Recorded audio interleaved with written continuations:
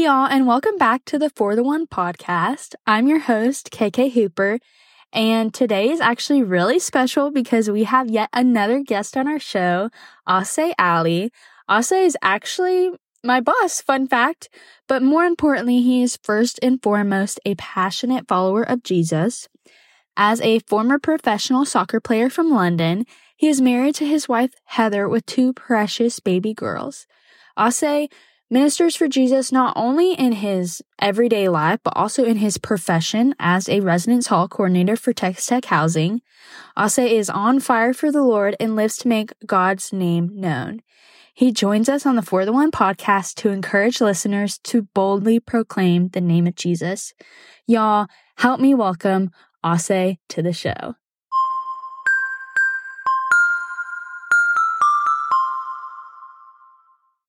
Hey, Ose. Hey, how's it going, KK? Good, how are you? I'm doing well. TGIF, it's Friday. I'm stoked, I'm ecstatic, I'm elated that the weekend is upon us. How are you? I'm doing really good. Yeah, I'd say the weekend, I'm excited. Yeah. Very good time to rest. Yes, it's so funny. I feel that the older you get in life, Friday's just become one of those days where it's like, this is truly a blessing. So of course, it's been a long week, but, of course, Friday is today. And so hopefully just have an opportunity to kind of rest, recuperate, just to kind of rejuvenate and just renew the mind, hopefully this evening, this weekend, and then get back to the rat race on Monday. So, hey, Mondays are blessings too. Mondays are, yes. Mondays are. It's just hard to kind of reset back into the chaos after resting. But in essence, these hands were made for working, again, for the glory of God. And so I don't mind that. It's just that it's like you just want the weekend to be longer. Mm-hmm, for sure. Yeah. So one thing that we always like to get started with our guests is if you have any book recommendations. Yeah, books are great. Books are wonderful. Just right off the bat, I do have a few recommendations, but I do want to say this briefly. So books are good, wonderful pieces of tools to help, of course, inform us. Books are informational, and then, of course, there's one book that's transformational, the Bible. So I just want to kind of put that out there because I feel that sometimes people can be so engrossed and so focused on like, hey, this Christian author wrote this book is great.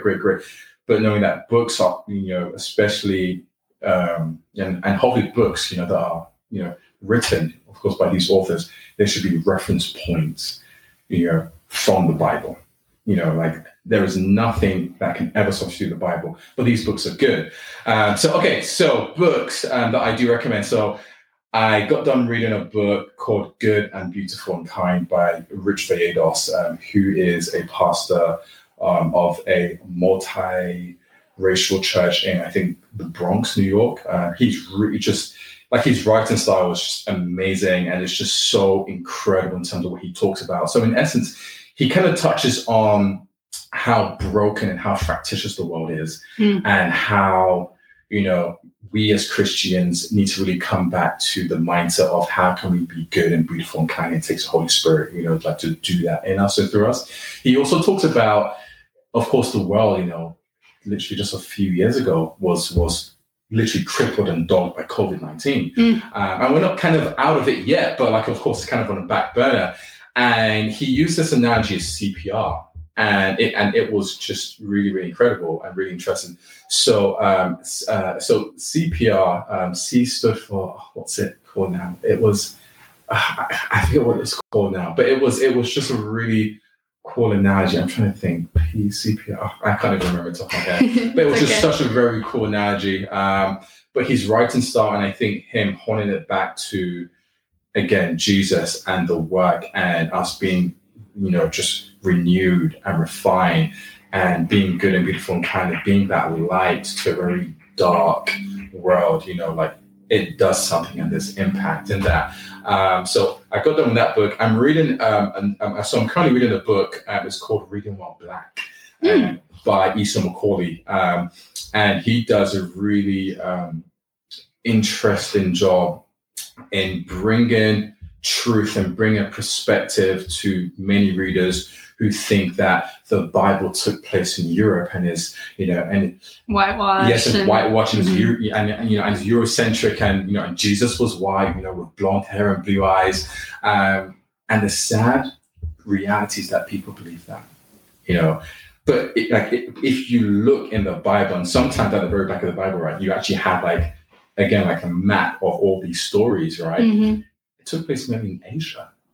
North Africa, the Horn of Africa, and grew up in Egypt. Yes,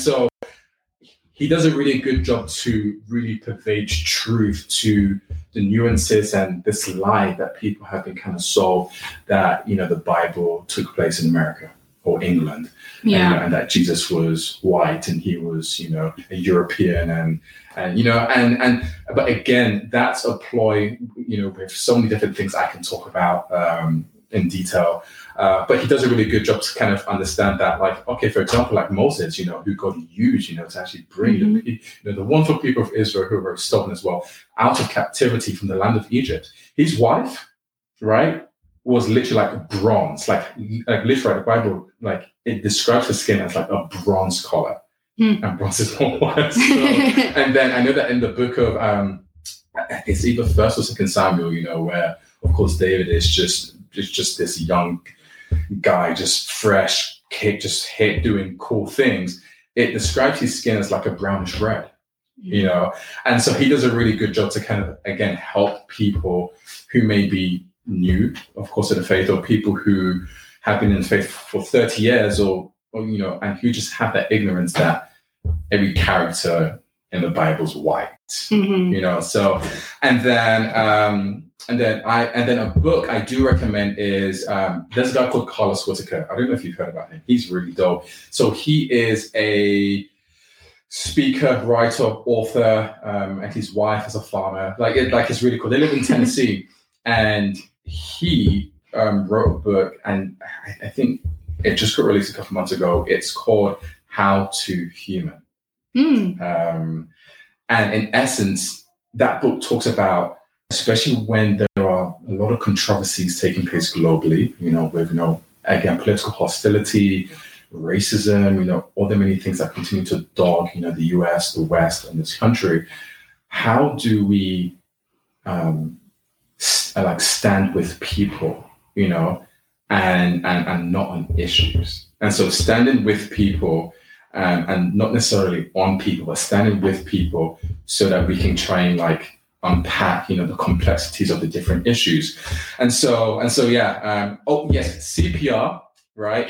Got it. C stands for COVID-19. It happened in 2020. P stands for political hostility, and R stands for racial tension. So that acronym was those years right there. Yeah, right. So CPR. So in the acronym of the CPR, it needs saving from itself, because CPR, right? You administer CPR to save someone. It literally needs saving from itself, and knowing that the only one who can save is Jesus, And so, literally, right, we're going through, especially here in the US, although I'm not American, I live here, my wife and kids are American. America needs CPR from itself because it's going through CPR, acronym. So yeah, and so that's what I kind of recommend. That was long-winded, but books are great. I'm a voracious reader. I love to read for pleasure and leisure. And it's just, again, like I said earlier on, it's an opportunity to kind of really transcribe and to really dissect things as a reference point to then come back to the transformational word, which is the Bible. So I really like the second book you mentioned about how they were dark skinned and not Reading white. While Black, by Eason McCauley. Yes. It reminded me. So have you heard of the show The Chosen? Yes, I have. Have you watched it? I've watched some of it. My father-in-law, he geeks out about that. He loves that. It is so good. So I just finished season 3. You did, yeah. And so right now, personally, I'm reading Acts, and I'm never what's cool about The Chosen is it brings people that I don't know, we always read things from our own perspectives, right? And I think that's how people tend to like whitewash the Bible or turn it into like something American when it's like, no, it started in the Middle East. And like without context. But I really like The Chosen because it brings to light, like, no, Jesus wasn't some stoic guy. Like he was very personable, and like his disciples, they weren't perfect. They fought, and like it's just really cool because it brought to life, like, now I'm reading Acts and I can see, like, I now picture in my head what their personalities were and what, like, because of, oh my goodness. Really cool. So I love things like that, that really bring to light, like, the reality. Like, no, it's not some fairy tale thing or stoic thing or white thing. Like, no, it was real and it happened, and like, people were sad, people were injured, and like Jesus came and like fixed all that. Like it was real. And anyway, I love resources like that. Yeah, no, absolutely. Yeah, no, because it brings a level of intimacy even while you're reading the scripture. And I feel that sometimes people read the word of God and just think that these are just mere characters. Yeah. Like, happened way back then. They just like this, like, it was real. Like it was real. Like, they had emotions just like us. Again, like you said, even some of the disciples, and especially Judas Iscariot, Judas, what he did, like betray you, like, to the highest level, And so again, it's not just like, that was just a story. No, these are real life stories, right? Inspired by the Holy Spirit, in which these people wrote, right, and try to encapsulate what happened, And what's crazy is, like, when they depicted, like, Judas coming, he never came and became a disciple with malicious intent. No, he was like fully devoted and like serving, and like wanting to use his business skill set to like help further the ministry. And he still like fell into that, like. Like, he loved him so much that he felt so guilty afterwards that he comes up. It's crazy, right? Because here is Jesus Christ, right? In the splendor of his majesty, it's the 11th hour, and he's in the garden, right, of Gethsemane. And in the word of God, it literally says that he was so overwhelmed, right, that he was crying, that his tears were like drops of blood, right? And so, even the humanity of Jesus Christ, our Lord and Savior, because he was 100% man, and 100% God. He felt the things that we felt, and so that's why he's able to relate to like our pains, our issues, our problems, and that's why he's close to the brokenhearted, right? But even Jesus Christ in splendor, right? He said, note this, he said, Father, Father, take this cup away from me. Humanity, right? Like, just being real. But then he says, but above all else, let your will be done. And so again, right, like, he had a moment where it was like, oh boy, like this is getting too real. But yet again, even in the midst of being, just like, oh, like, he aligned himself back into the will of God and said, hey, above all else, let your will be done. And like you said, like Judas, like, he was all in, he was committed. And like you said, he was so just so overcome by the hurt that he'd committed, right, that he gave Jesus Christ a kiss, that he kissed Jesus Christ. And it was just like, like, as some sort of like savage of like, I realized what I did. And like you said earlier on, he ended up hanging himself. And in a situation like that, a story like that. And again, it was all part of, the passion and the resurrection, the crucifixion, the ascension, all of that stuff. But the story of Judas is really sad because, in essence, he betrays the King of Kings and the Lord of Lords, right? Like, he betrays Jesus Christ, right? And then he goes in to kill himself. And it makes you think, where did he go? Where did he go? Where did he go? It's such a sad story. And again, it's in scripture for us to realize that we are not exempt from that, and that, again, like, in everyday lives, we experience the same thing, like, we get betrayed by our friends, or like a friend who backs out you, who says something, like in front of your face, but behind your back is saying something and stuff like that. So again, it's all a learning curve of how can I learn from this? And again, and all in essence, how can I honor God? How can I, like really understand that this is real and that this wasn't just like, like a fable or fantasy or something that was kind of like, okay, like that happened way back then. This was real life, and the story's continuing even today. I love how you mentioned Jesus being overwhelmed in the garden, because I think you telling that story again, I think is the first time I guess realized, or that it clicked in my head, that like he was overwhelmed and like Jesus was perfect in every way, yet he got angry when people were using the temple as like a marketplace. And he got overwhelmed when he was praying. And there are some times where I'm like, God, please help me not to be overwhelmed, because I feel like I'm doing something wrong. But it's weird because it's like feelings it's not like a sin to be angry. It's what you do with that. It's not a sin to be overwhelmed, but it's what you do with that. And that's really crazy to think, because like those are very intense emotions. But like even in that, he still overcame them. And it was like perfect. Yeah. That's crazy. Yeah, I know. He's too cool for school. Too cool for school. I love that you said that. Oh my goodness. Yeah. I could talk to you all day.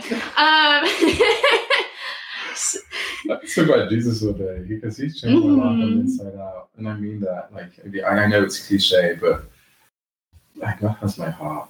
Like God has my heart from the moment I gave my life to Christ to my very last breath. God has my heart. And I think it's, how do I make much of Jesus in everything? Whether that's, again, in of course, in that order, Jesus being the center of everything, my relationship with my wife, my kids, my extended family, my work, which I do, which it's so funny how you talk about me being your boss, because I don't even see it like that. I supervise you, and my role is to help you guys, but more importantly, it's a ministry. It's a ministry field to be the extension of God's great love to you and your peers, and and all the many people that we work with. And so for me, I have vowed, and again, like in the Word of God, it speaks about a vow and the weight in which a vow is, and that you don't just make vows, just lightly. But I have vowed that I will serve Him until my very last breath. And then you take your last breath, and then you get to heaven and you see Jesus. Oh, what a reward! Oh, too good, too good. But until then, every day is just a wonderful opportunity to just see where God can use you, and just to be fully committed to where He has you, and to be the extension of His love, and to be the hands and feet, of course, of Jesus Christ, and to love when it's hard, and to encourage, people, and to empower people, and to love people, so that through you, people can encounter the living God. People can encounter the Holy Spirit through you. Yeah. And so interesting, because sometimes, when I'm interacting with folks, it's just like, they'll say, there's something different about you. Like, I don't know what it is. Like, you're cool, but like, it's different. Like, what is it? And I'm like, let me tell you about Jesus. Thank you for this opportunity. Let me tell you about Jesus, And so I think just understanding that, again, we have the Bible, we have God, and God puts His word above His name. And in that, like, we have the good news, right? And the good news is, in essence, the best news. Now, why would we want to hide that from anyone? Like, what? Why? Like, if a doctor did a groundbreaking research, right, and he found a cure for cancer, you think he's going to hide that? Well, I hope he doesn't. No. They're going to get that data out there, and they're going to try and test it and do all sorts of things, like into the first round of testing, second round, third round of testing. And once they have a cure, they're going to administer that globally, right? So that people who are sick can heal, And so same thing for us. We have the best news, right? That can not only save your physical body, but that can save your soul, right? Why would we want to hide that? Why would we want to hide it? And I get that sometimes people are like, but I don't know how to start. It's your testimony. Share it. And again, I know that as the world gets darker, the children of God will shine brighter. Like it's getting harder to share the gospel, because now people are now so focused on but I'm going to get cancelled. But I'm going to get persecuted. Jesus got canceled. He got killed. There you go. Killed. Period. There you go. He rose again, though. Yeah, I know. And so you're meaning to tell me that the reason why you don't want to share the gospel, right? That like the God, he saved you, like literally from the jaws of hell, right? By dying, like the greatest act of love ever depicted, John 3:16. There was no other love greater, that he will send his only begotten son to die for you so that you can have access to the Father. And now that you have eternal salvation, you are insured, right? And so because you're saying, oh, because I'm going to get cancelled, I'm not going to share that with someone else so that they can have their eternal salvation guaranteed. How dare you? There are people all over the world. My parents are from Nigeria, right? Yeah. And it's split. It's literally 50% Christians and 50% Islam. Like in places in Africa and Asia, there are people, right, who are giving their lives to Christ and who are being persecuted, who are literally being like beheaded, who are dying, right? And there are underground churches where people are literally saying, hey, I am going to this underground church, and if it's the last time I ever live, I'm going to do it serving Jesus. But we're so spoiled here in the West. We're so spoiled in the US where we go to some mega churches, everyone's dressing up in their 3-piece suits, Sunday best, and it's just like we're just going through the motions in our comfortable chairs. We have AC in the churches and stuff like that. Yeah. And we're missing the point of what the gospel really is. Again, the disciples, right? Again, when Jesus Christ ascended, right? He said, well, go and make disciples of all nations, right? That was a mandate. That was it was a requirement. It wasn't like, if you want it, no, yeah. It wasn't optional. And these disciples, right, while they were doing it, they got persecuted, crucified upside down, like literally thrown into like hot oil. Like they were getting stoned and then walk away like happy because they got stoned. Yeah. And so these folks were persecuted. And again, I think we need to wake up and realize that, hey, and of course, like, we don't want to die. Yeah. I get that. That's human nature. But if persecution was to come, right, so be it. Being a Christian, it doesn't mean that your life is going to be easy. But what it does mean, right, is that when the chaos ensues and when there's issues and problems, God is going to be with you until the very end of time. I'm reminded of what it said, right, when King David said in Psalm 23, he says, your rod and your staff comfort me. Yea, even though I walk through the valley of the shadow of death, I will fear no evil. And so he's not negating the fact that, like, I'm not going to walk through it. He's saying, even though I walk through the valley of the shadow of death, even if there are issues and there are things and issues upon issues, and life is just throwing a curveball after curveball after, like, I will fear no evil, for you are with me. Your rod and staff, they comfort me. Knowing that God is ever present, even when things look bleak, even when things are not going great, knowing that God, he is near and he is close to us, But again, I think just coming back to it, like, we have to just realize that, man, like the gospel is so beautiful, it's so powerful, it's so profound, and we need to share it with people who don't know. Like, who don't know about Jesus, or people who kind of are just like, hey, tell me more, And if we get cancelled, so be it. Who cares? If we get persecuted, so be it. Jesus Christ was. So if he was, how much more? Like, if he was cancelled, then we're going to be cancelled. It's okay. Yeah. It's okay. So, It's crazy. Yeah.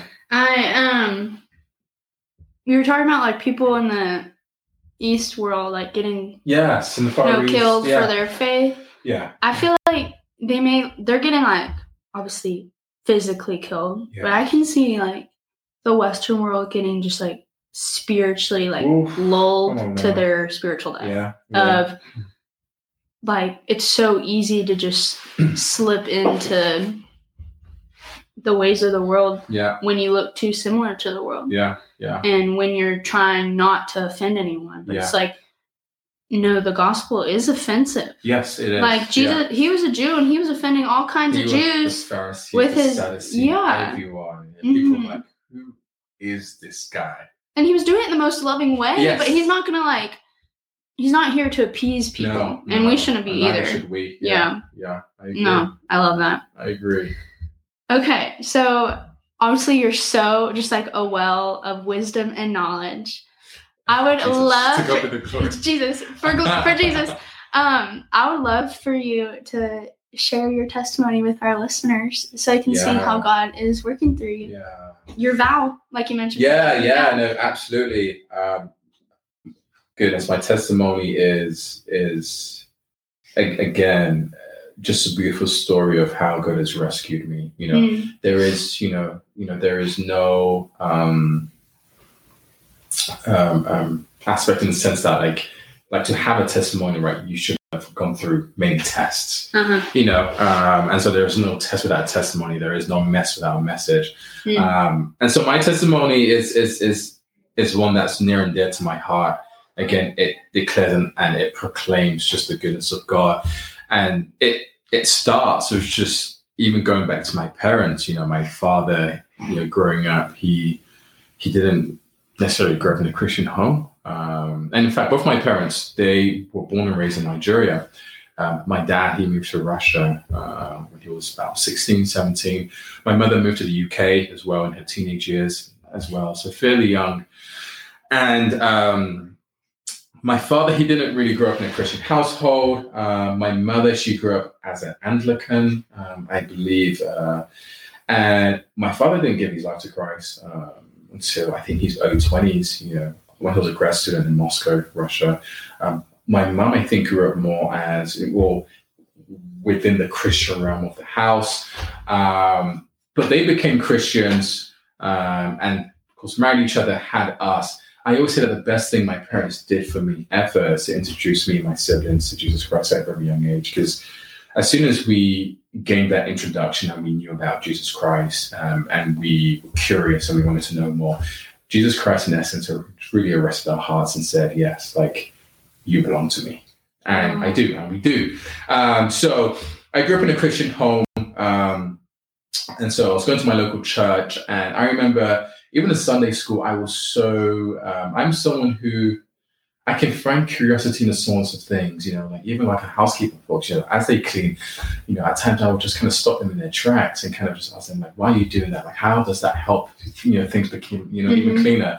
And so, of course, in Sunday school, we had, good Sunday school teachers, and we would learn stories about, David, King David in 1st and 2nd Samuel, about Noah, about Adam and Eve, about, all the different stories, about Samuel and how he anointed David and all these different, kid stories in the Bible.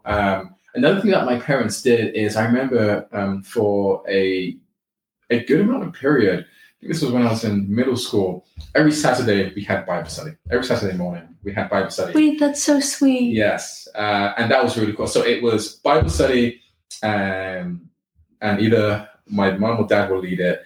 And it was probably for like an hour. And it was, and I feel that we, like myself, my brother and sister, because I have a brother and sister piece, we gained so much insight just about, yes, the stories, but about the scripture itself. And so we did that for years. And so I was probably around, I want to say 10 or 11.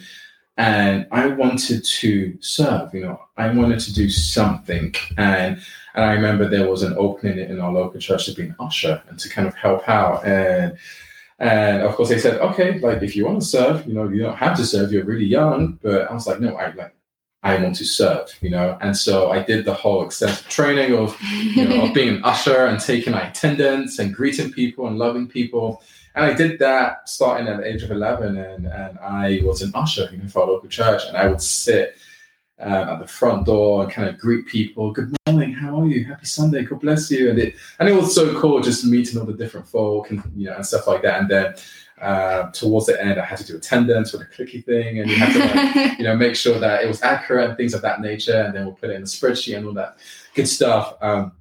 But during that time, I spoke to my parents and I said, yes, I'm in. I want to give my life to Christ. I want to give my life to Jesus Christ because he has saved me and he has done so much work in my life. And I want to be part of that story. And I want to give my life to him and just render everything to him. And so I remember, and I'm sure a lot of people can relate to this, your dad or your mom or your youth pastor takes you through of course, the sin and salvation prayer, yeah, and you repeat after them and all that good stuff. And in that moment, I thought something would happen. Something deep down would kind of like happen, and nothing happened. And it was just like, okay, cool. I had given my life to Jesus Christ. And because I'd given my life to Jesus Christ, I was very aware that for me, there was a standard and I had to be an ambassador for Jesus. Like to be an ambassador of someone is to represent that person or that nation or that region in a way, right, that's applicable to them. And so to be an ambassador of Jesus Christ, right, if you look at the wonderful book of Galatians 5:22, it speaks about the fruit of the Spirit. Love, joy, tenderness, kindness, meekness, like all these different things. And so to be an ambassador, right, I knew that I had to exemplify the fruit of the Spirit. Like I had to love people, not only when like they loved me back, but when it was hard. Mm-hmm. When it was hard, and to fully love them, with a genuine kind of love, or when someone kind of did something mean to me, and it's like, economic kindness, and all these different things. And so, but for me, it was so wonderful because during that time, God was doing the work in my life. He was doing the work in my heart. My prayer life had changed. I was so intense with my prayers. I remember, and again, and for me, that's why I say my parents, the best thing they did for me was introduce Jesus Christ. Because along with, of course, the Bible studies that we did on Saturdays, every night, my mom will make us read Psalms 91. I don't know if you read Psalms 91, but Psalms 91 it's a powerful prayer for protection. Like Psalms 91, Psalms 23, Psalm 71, Psalm 73, like we had to memorize that.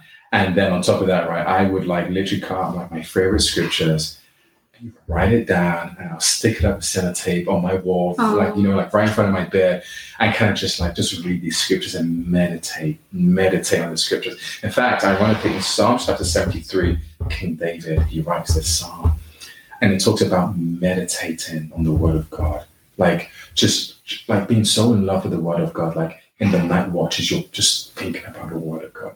In the morning, early in the morning, you're still thinking about the word of God, and you're just like wanting to allow the word of God to just really encapsulate you from the inside out, and in fact, there's like an analogy where it talks about, when you eat something and you try and bring it up, right, to eat it again, to enjoy it again, like cows, they regurgitate like their grass or something to kind of like munch up again, to kind of eat it again. But in essence, like just being so about the word of God. I don't want to use the word like obsessed, but just being so crazy. Well, yeah, like just being so crazy about the word of God. And so, so I was an usher. I gave my life to Jesus Christ. God was doing great things within the neighborhood of my life and just everything. And it came to a point where I needed to tell folks about Jesus. Like I needed to tell folks about the great work that he had done in my life, and that I was literally dead to my sin, and that the Holy Spirit had changed me from the inside out. And it was great, and I think for me, it was so interesting because in school in the UK, I was head boy. I was captain of the science team. I was captain of the track and field team. I was captain of the soccer team. I was a peer mentor. I was on president. I was doing so many different things. And so I was deemed as a cool kid, right? And just like, okay, like he's a cool kid. And for me, I won't say I was a cool kid. I was just well known because I was in all the extracurricular activities and things of that nature. And of course, I remember starting to tell people about Jesus, and people were like, you're cool and you believe in that? And I was like, oh, this is not going to be as easy as I thought. Because I just thought, because I'm cool, I'm going to tell the folks about Jesus, and people are going to be like, yay! Yeah, I had another thing. And they're like, lame. Yeah, it's like, you're cool, but that's lame. It's just like, wait, what? And so that was really interesting. But again, God did so much in the sense that even in the hard, it was just saying, yeah, this is what I'm about. Mm-hmm. This is what I'm about. And then I grew in my faith. I grew in, because again, as a Christian, right, it is impossible to please God if you don't have faith, right? And so even when things, of course, life happens and, like, I'm really just praying and having faith and trusting God. And so in that season, my faith was exercised and I was reading more scripture and just really doing all sorts of things with my church, whether it was church camp or all these different things. And then it wasn't until 2012 was huge for me. It was a really big year for me because that was the year I moved out here to the US. And I'll never forget, it was February 18th, 2012. Now, there was so much that was going on in our church. And a lot of people are probably going to understand this or may not understand this simply because I don't know if people kind of understand Ephesians chapter 6, verse 12, where it talks about we wrestle not against flesh and blood, but against principalities and powers in high places. Christianity, of course, as Christians, Jesus Christ is our everything. Along with that, right, he gives us the spirit of discernment through the Holy Spirit, right? As we have the Holy Spirit, we're able to discern things, good, bad, evil. Now, there is a spiritual realm that sometimes I feel that the Western church is like, huh? What is that? I'm oblivious to that. Yeah. There's a spiritual realm. And so during 2010, 11, 12, there was a lot of things going on in our church. A lot of just things where people, especially leadership, were trying to, I think, bring the church down. It was a really interesting time. Like in your church back home, the US, back or home. Like the world? Yeah, back home? Okay. Yeah, back home. And I remember I just literally sat down with our worship team and a couple of folks, and we just spoke about Jesus, literally just spoke about, just the essence of God, in terms of what he's doing in our lives and how, for example, like people who did great things in the Bible, why are we not seeing it now? Like, for example, Elijah, right? Yep. He said, hey, God, let it rain, and it rained. Like, if we were to pray that same prayer, do we have enough faith to believe God that if we said, hey, God, like, let it rain because it's been pretty dry in Lubbock, like, do we have that faith that God is going to bring rain? Like, having that faith. And so we're just talking about that. And it was just a great conversation. And I think it was needed because, again, there was just so much going on in our church where certain people needed to leave in order for our church to move forward, because there were people who had agendas that were bringing the church like back and holding it back from what God had in store. Now, we wanted to end, of course, this conversation, and we were just brimming with confidence, and we were so inspired by the word of God, and it was so good. And so, of course, we proceeded to pray. We said, hey, like, this was so great. Let's pray out, And so I remember we started to pray. We held hands. It was probably about no more than 10 of us. And as we started to pray, I think my cousin on my right shoulder was praying. And she was just praying of just, God, like, we just want you. We just want you. And help us to go deeper in our faith.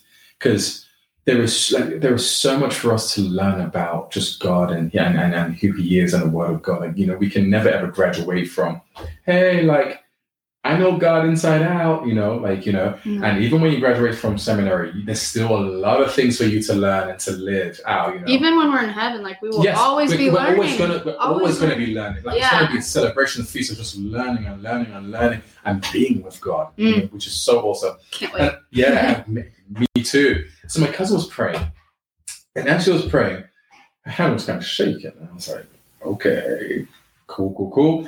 And so I was like, for me, I didn't really take anything into account in terms of what was going on. And I remember her hand got awfully hot. And I was like, what is going on? And so before I could even open my eyes again, I don't know what happened, KK. But what I would tell you is that we encountered the Holy Spirit. I remember kind of just being on the other side of the church. It's crazy, and just crying and just saying, God, like, I want you.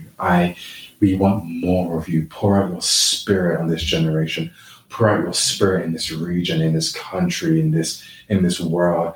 And we were just praying, and I could hear all the other folks just praying and crying. The like how I felt, like it was just like utopia. It was just I can't even describe it. It was just this overwhelming, everlasting joy that was too much. Wow. It was just flowing. It was flowing. It was just like a high. I couldn't believe it. I was like, it was just like, what am I feeling? I just feel too good. It was just the Holy Spirit. And I remember vividly, we wanted to end that conversation around probably 2, 3. After that encounter that we had with the Holy Spirit, it was like 11 p.m. It felt like 10 minutes. Really? It was wild. It felt like 10 minutes. The senior pastor, in fact, who is actually my uncle, comes in, right? Because it was on a Saturday. So he, I think, went into his office to prep for his sermon, right? He comes into the main sanctuary. He looks at all of us. We look exhausted. And he just looks at us and he literally said, I can feel the Holy Spirit strongly. Oh my goodness. And we just sat down there like, yeah. It was wild. So why do I say that? I say that for a few things. After that had happened, right? God worked. Certain people that didn't need to be at that church, one by one, they just began to leave. New people who needed to come to that church, they began to come. And it was just, and the way God moved. And for me, it was just like, oh, I still want to see all of this, because that was in February 2012. I moved to the States in July 2012. And so, but it was just so cool, right? Because I remember for winter break, I came back in December, and there was so many different people that I had never seen before who were now literally like attending that church and goodness, made that church their home church, and God was growing. And ever since kind of that 2011-12 period, God has continued to grow our local church back home in London, England. And so yeah, but that is a reference point of what God was doing, because again, right, I gave my life to Christ early, and I was growing and I was learning.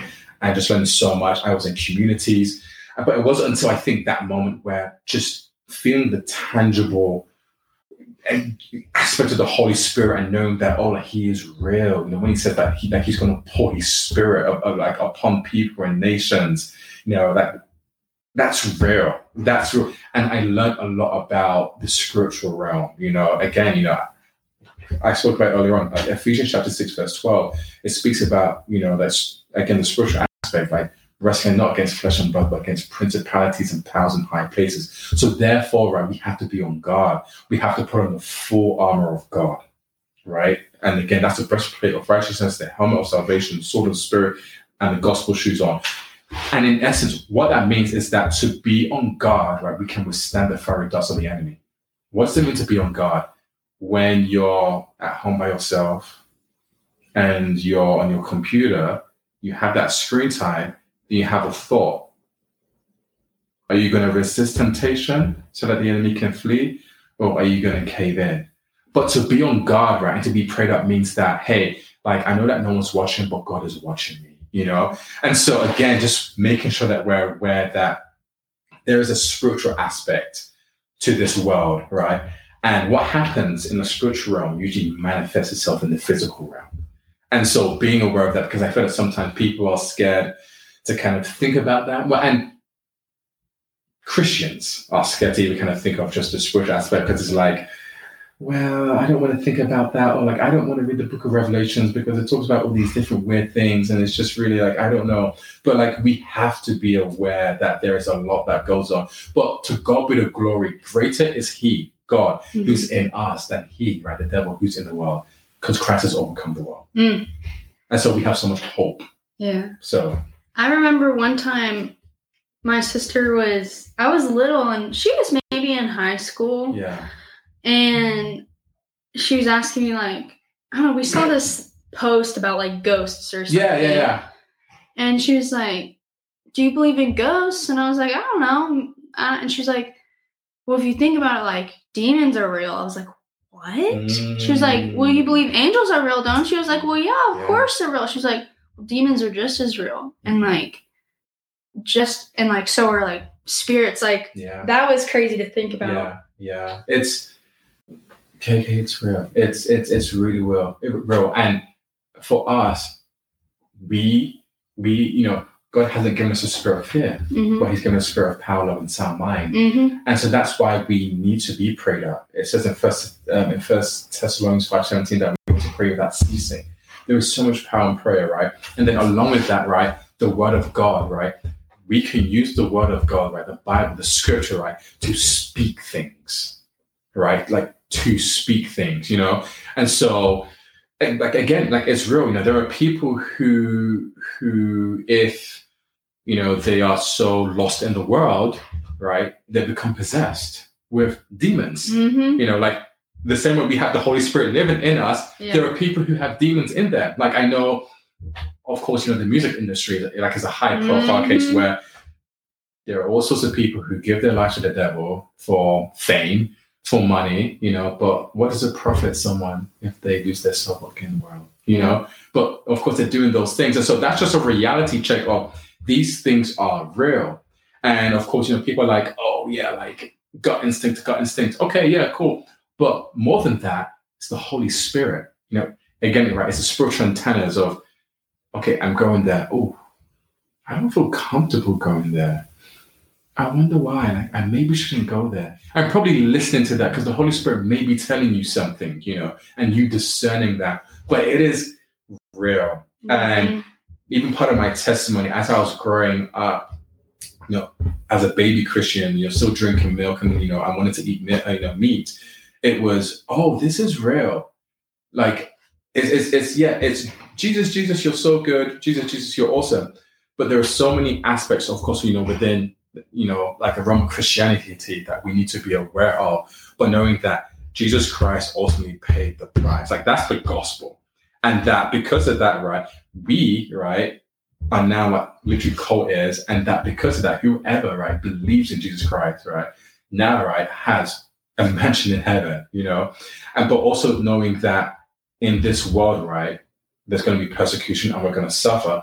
How do we navigate the matrix of that? First of all, we need Jesus Christ, but we need to be prayed up. Again, we need to be reading our word. We need to be in community so that if something happens, we're able to discern and we're able to use the tools that God has given us, to either, again, literally just withstand the enemies or to do certain things so that we are making much of Jesus even in the heart. So yeah. So good. So good. So I know we're like short on time, so I'm gonna get to two more questions that I really want to hear the answers to. Yes, ma'am. So you were talking about how just like how can we not share the word, like being saved? Like how can we not share it with others? Yeah. Do you have any advice for people who are maybe timid or nervous when they do share the gospel? Yeah. Like one of the most prominent things I noticed about you when we first met, I remember our training was superhero themed for housing. Yes. And everyone, they were like, introduce your name and your dorm that you work for and your favorite superhero. Everyone's like, like my favorite Iron Man, Batman, whatever. And you're like, my favorite superhero is Lord and Savior Jesus Christ. Like in front of like 200 people, I was like, he did not. Oh snap! And it's funny you say that because I remember like you came back to me and were like, hey, you said this, and I was like, yeah, I did say that. Okay, well, anyone who's timid or anyone who's shy and who wants to share the gospel, and of course we kind of alluded to this earlier on of how why we want to not share. But I get that there are people who and again I can acknowledge that there are people who are shy. Believe it or not, when I was a child, I was shy myself. I don't believe it. I was shy myself, and I don't know. I just kind of developed into someone who kind of had a little more confidence. And of course, we still have moments, and even the most confident of person still has those moments of self-doubt. So it's real, it's just how we're human and how we interact and how we kind of deal with things. But for someone who is shy and someone who doesn't even know how to share the gospel, I want to tell them that, first of all, they are so loved, they are so valued, they are so cherished. They are part of the greatest royal genealogy ever, even greater than the British royal family, because they have their issues. We have Harry and William. That's it. We get started on that. But what I would say is self-reflect and question why. Number one, why are you afraid to share not only the good news, the best news, right? Number two, share with someone that you can confide in that, hey, I'm dealing with this. Like, I'm struggling to share the gospel when I know that the gospel is potent and it's powerful and it's changed my life from the inside out. And number three, pray. Pray about it. Pray that the Holy Spirit will give you confidence and boldness. Pray that God will give you a level of just a sure confidence. Because as I said earlier on, God hasn't given us a spirit of fear. And in fact, to piggyback off of that, perfect love casts away all fear. Right? Because people talk about, the opposite of fear is confidence. But the opposite of fear really is love. Right? And so if you know that you have been accepted into the great family, right, of God, right, through his greatest act of love ever depicted, of course, John 3:16, right? Again, just making sure that you're aware of that and saying, okay, like, I need to pray for confidence and I need to pray for his love, right, to just be proclaimed and to be declared, like, in me and through me. And then another thing that usually helps is when you are going to share the gospel, have a friend and y'all can do it together. Or have a group of people and do it together. Because what happens is that you do it and you get your reps in and then hopefully you gain that confidence to do it and you're like, from 5 to 4 and then 3 and then 2. And it's like, I think I can do this by myself, But just knowing that there is such a great need for people to hear the gospel. And it is, again, as I said, it is mandated. It's not an option. And again, for us, realizing that when we do that, we're just sharing the gospel. We don't have to try and force them to accept the gospel or do this. Leave that to God because he's perfect. He can do that. Mm-hmm. But what we should do is to say, hey, friend, let me tell you about Jesus and how he's changed my life. Now, for those who don't even know, it's like, I'm scared. Like, what do I say? I don't know. Like, is it like a 5-point thing? Or like, I don't know how to do it. Start with your testimony. Mm-hmm. Just start with the simple aspect of your testimony and how Christ has changed your life from the inside out. And also normalize it in the fact that you're still working on things, that you're not perfect. Because sometimes, right, we talk about a testimony and Jesus Christ, like in a way where it's like, like we're perfect, we have it all figured out. No, we don't. Mm-mm. And so because of that, right, the person who's on the receiving end thinks, dang, I want this, but this is not for me because I'm not perfect. Right? Humanize it and make it tangible in an aspect that, but I'm still working on this. I sinned yesterday and I asked God for forgiveness. So it's not only for those who are perfect. In fact, it's not for those who are perfect. Like Jesus Christ came for those who were who were brokenhearted, who were ostracized, who were marginalized. Example, right? Woman who had the issue of blood. Mm-hmm. And then she was someone who realized, if I could just touch the hem of his garment, right? Or the tax collector, where people were like, screw him, he's a thief. And Jesus was like, hey, Zacchaeus, I'm going to come to your house and I'm dine with you. And people are like, wait, what? Or the woman at the well, and all these different people who, again, our society had kind of shunned out and said, no, you belong over there, not over here, So again, just realizing that it's a mandate, right? There's so much joy. In fact, there should be so much joy in doing it. And that if you don't know how to start, that's okay. Just start with your testimony. And so I think that's very important, and that people should understand that, again, it's not only lives being at stake, is people's eternity is at stake. People's eternity is on the other side of whether we share the gospel or not. Let God do the rest. Let God do the germination. Let God, massage the hard heart. Let God do all the many different things, because he's perfect. He knows how to do that, right? All we need to do is to share the gospel in its whole entirety, not to sugarcoat it. It's not about the prosperity gospel. It's not about, just half-truths here and there. But again, as what Apostle Paul said, I don't come in fancy tongues or these big, big words. I present the gospel how it is. So good. So good. So one thing I like to do every episode is leave the one who's listening with just like one last sentence or two summarizing what you really like, the main point you want to get across. What would you have to say for the one listening? For everyone listening today,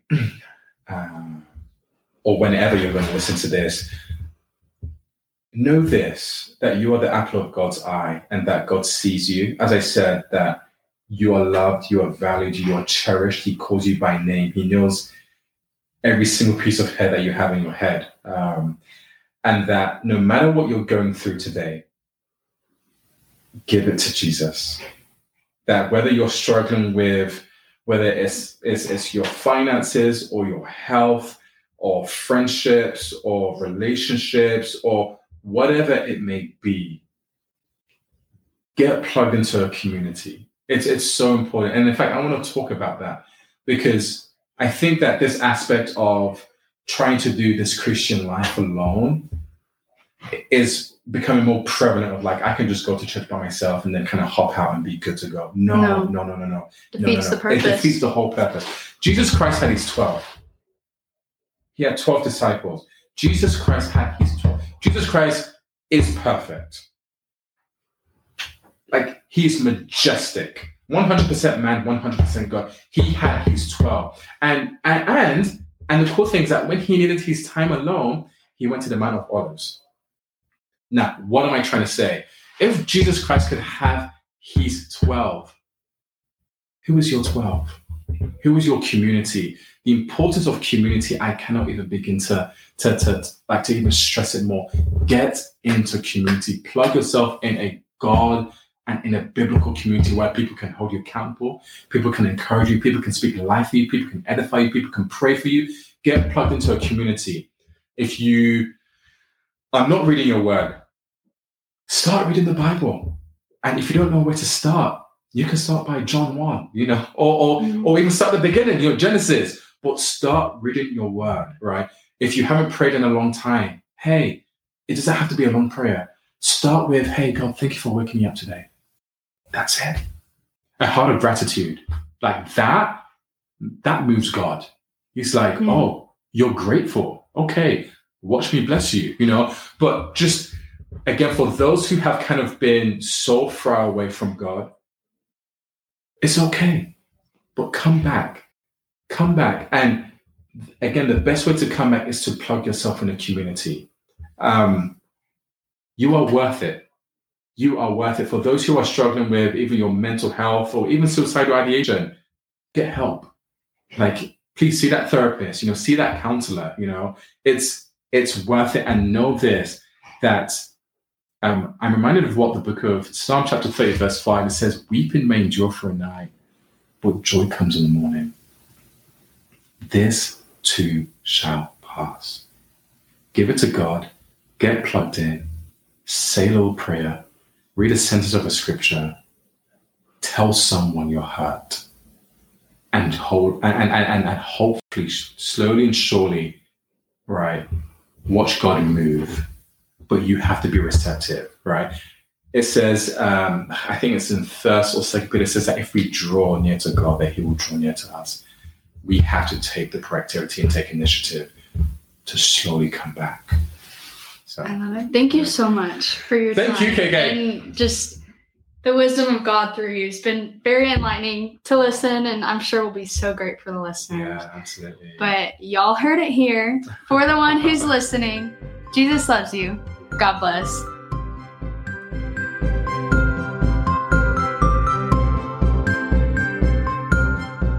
Hey y'all, thanks again for listening to the For the One podcast. Remember to follow along on our Instagram at fortheonepodcast_. And go ahead and subscribe to this podcast on your listening platform. Feel free to leave comments as I'd love to hear what you have to say. Thanks again for listening. Peace out.